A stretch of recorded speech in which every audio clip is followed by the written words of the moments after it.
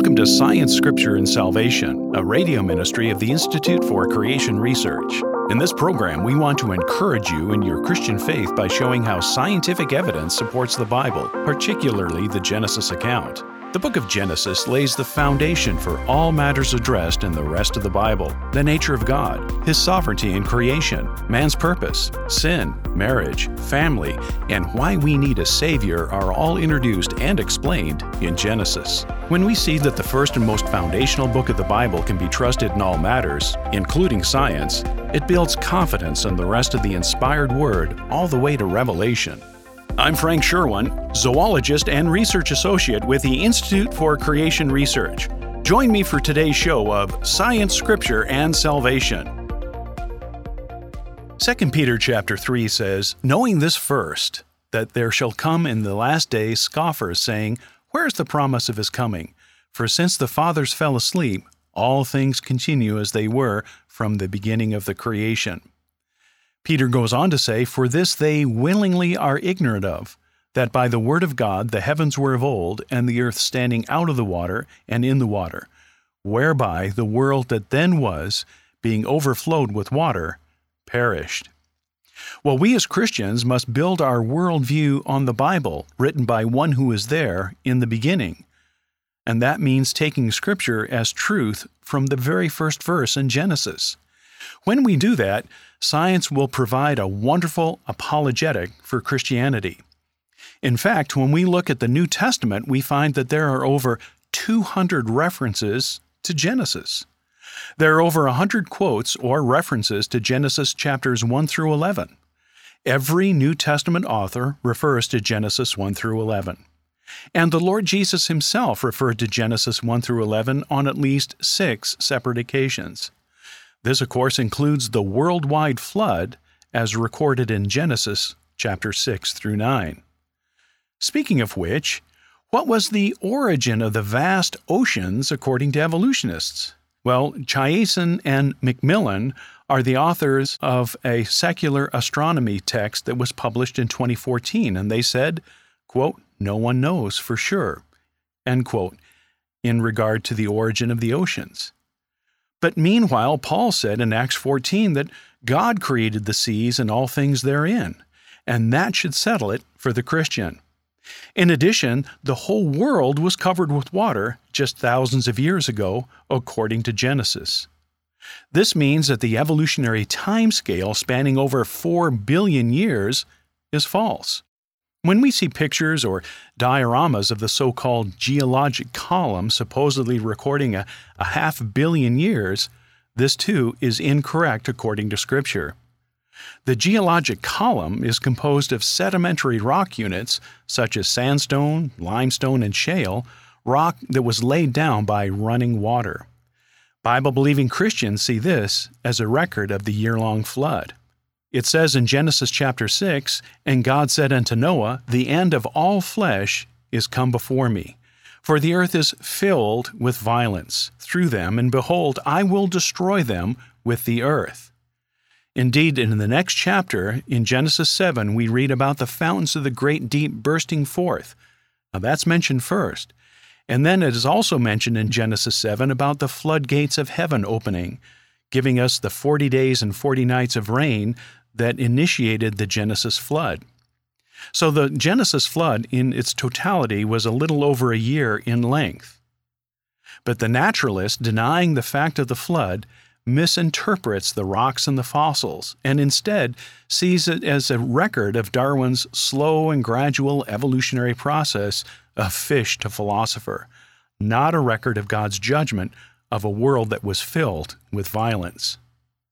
But if the flood made the rocks and the fossils, then there were no vast geologic ages spanning the supposed millions upon millions of years. In fact, 3/4 of the Earth's surface is covered by the layers of sedimentary rock, sandstone, limestone, and shale that was all laid down during the year-long flood. This scriptural position is hardly unscientific, as many allege. Indeed, the Earth has a recent history of devastating catastrophic events on an almost biblical scale.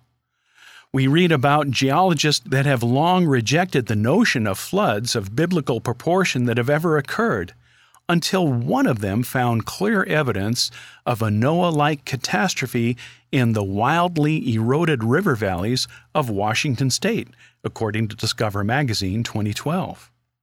In 1923, J. Harlan Bretz published an article in the Journal of Geology that described a catastrophic flood that swept across eastern Washington state near the end of the Ice Age, just thousands of years ago. Bretz claimed it eroded massive channels through solid rock and flooded the Columbia River Gorge to nearly 400 feet, as far downstream as Portland. Today we call these the channeled scablands of eastern Washington. The Krakatoa hydrovolcanic explosion and tsunami is another example. Krakatoa exploded in 1883, obliterating 5 square miles of land and leaving a crater 3.5 miles across. 33-foot-high tsunamis hit 2 towns, demolishing them and killing over 10,000 people. In one town, the wave rose to 135 feet above sea level and moved 100-ton coral blocks up on the shore. Tsunami swept over 300 coastal towns and villages, killing 40,000 people. The tsunami was produced by a hydrovolcanic explosion and the associated shock waves and pyroclastic flows, according to a researcher writing several years ago. So these are examples of the catastrophic nature of geology that has occurred since the Genesis flood, showing that the Earth is very capable of catastrophic events in the past. Now it's time for a short break. I'll return with some final words on this topic in a moment.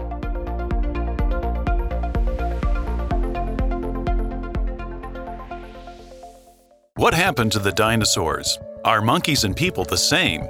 Why do we live on Earth and not some other planet?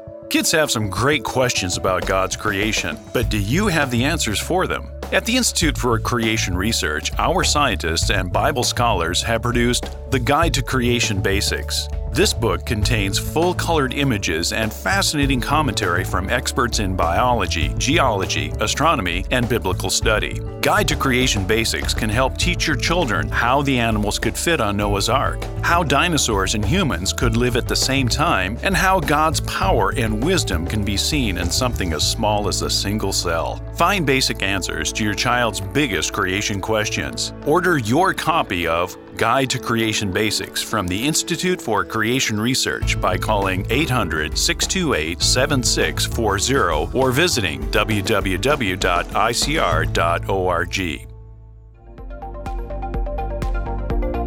Welcome back to Science, Scripture, and Salvation, a radio ministry of the Institute for Creation Research. We have been discussing catastrophic events on an almost worldwide scale that have occurred since the worldwide Genesis flood just thousands of years ago, such as the Krakatoa explosion and tsunamis that occurred in the 1800s. More recently, in December of 2004, was the tragic Indian Ocean tsunami. A magnitude 9.0 earthquake shook the Sunda Trench area in late December. The seafloor opened an area the length and half the width of California. The energy released was equivalent to about 100 atomic bombs. So even secular scientists are now seeing the evidence of a world that was once covered with water, as the Bible says. Mike Tice of Texas A&M said in 2009, quote, "We are talking about a time when, if you were looking at the Earth from space, you would hardly see any land mass at all." Tice went on to say it would almost have been an ocean world, end quote.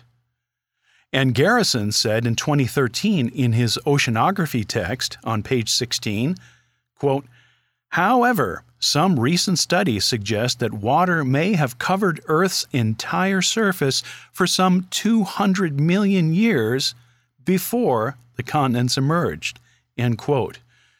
Garrison is no young Earth creationist by any stretch of the imagination, and yet he, as a secular scientist, is looking at the physical evidence of the past and coming to the conclusion this entire planet was covered with water. That's no surprise for the Bible-believing creationist because that's what Scripture says. We find geologic formations throughout the world that flood geologists attribute to the early chapters of the book of Genesis. So the geologic column is a clear record of the Genesis flood. The rock layers were laid down rapidly as described in Genesis chapter 6 through 9. The St. Peter's Sandstone Formation is a glass sand of exceptional purity that spreads across the United States. Evolutionists consider the sand to have been deposited by a transgressing shoreline, with sand accumulating on the beach and offshore, quote, 480 million years ago, end quote. But the widespread catastrophic conditions required make the flood proposal a lot more likely than time and more time. The magnificent Grand Canyon in northern Arizona is a record of a lot of water over a short period of time, and catastrophic deposition on a regional scale, something that a very large flood can do. Nature Volume 472 stated, and I quote, "The timing of both Colorado Plateau uplift and formation of the Grand Canyon remain unresolved." But creation flood geologists can answer this based on the Genesis record. We do know the timing, and we do know the processes that probably led to the formation of Grand Canyon. From the Middle Cambrian sediments at the bottom of the geologic column, we find soft body faunas in what is now Utah, the oldest record of definitive fossilized jellyfish. Well, these animals are 94% water. How did they get preserved so quickly?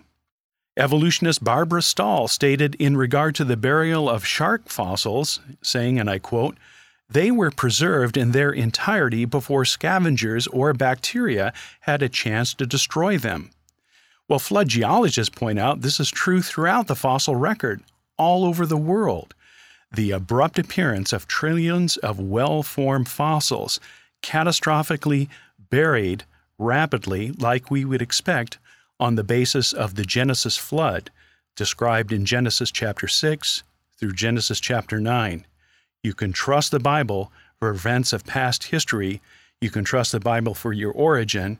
You can trust the Bible for your destiny. Thank you for joining us on Science, Scripture, and Salvation, a radio ministry of the Institute for Creation Research. That's all the time we have for our program today, but we would love to connect with you through our website at icr.org. For over 45 years, ICR has equipped believers with evidence of the Bible's accuracy and authority by showing how science supports the Genesis creation account. Our scientists research the evidence for creation and communicate their findings through books, articles, DVD series, and conferences. Please visit our website at icr.org for more information about the latest scientific discoveries, to subscribe to our free magazine and devotional, and to locate our next creation conference at a venue near you. All of this and more at icr.org.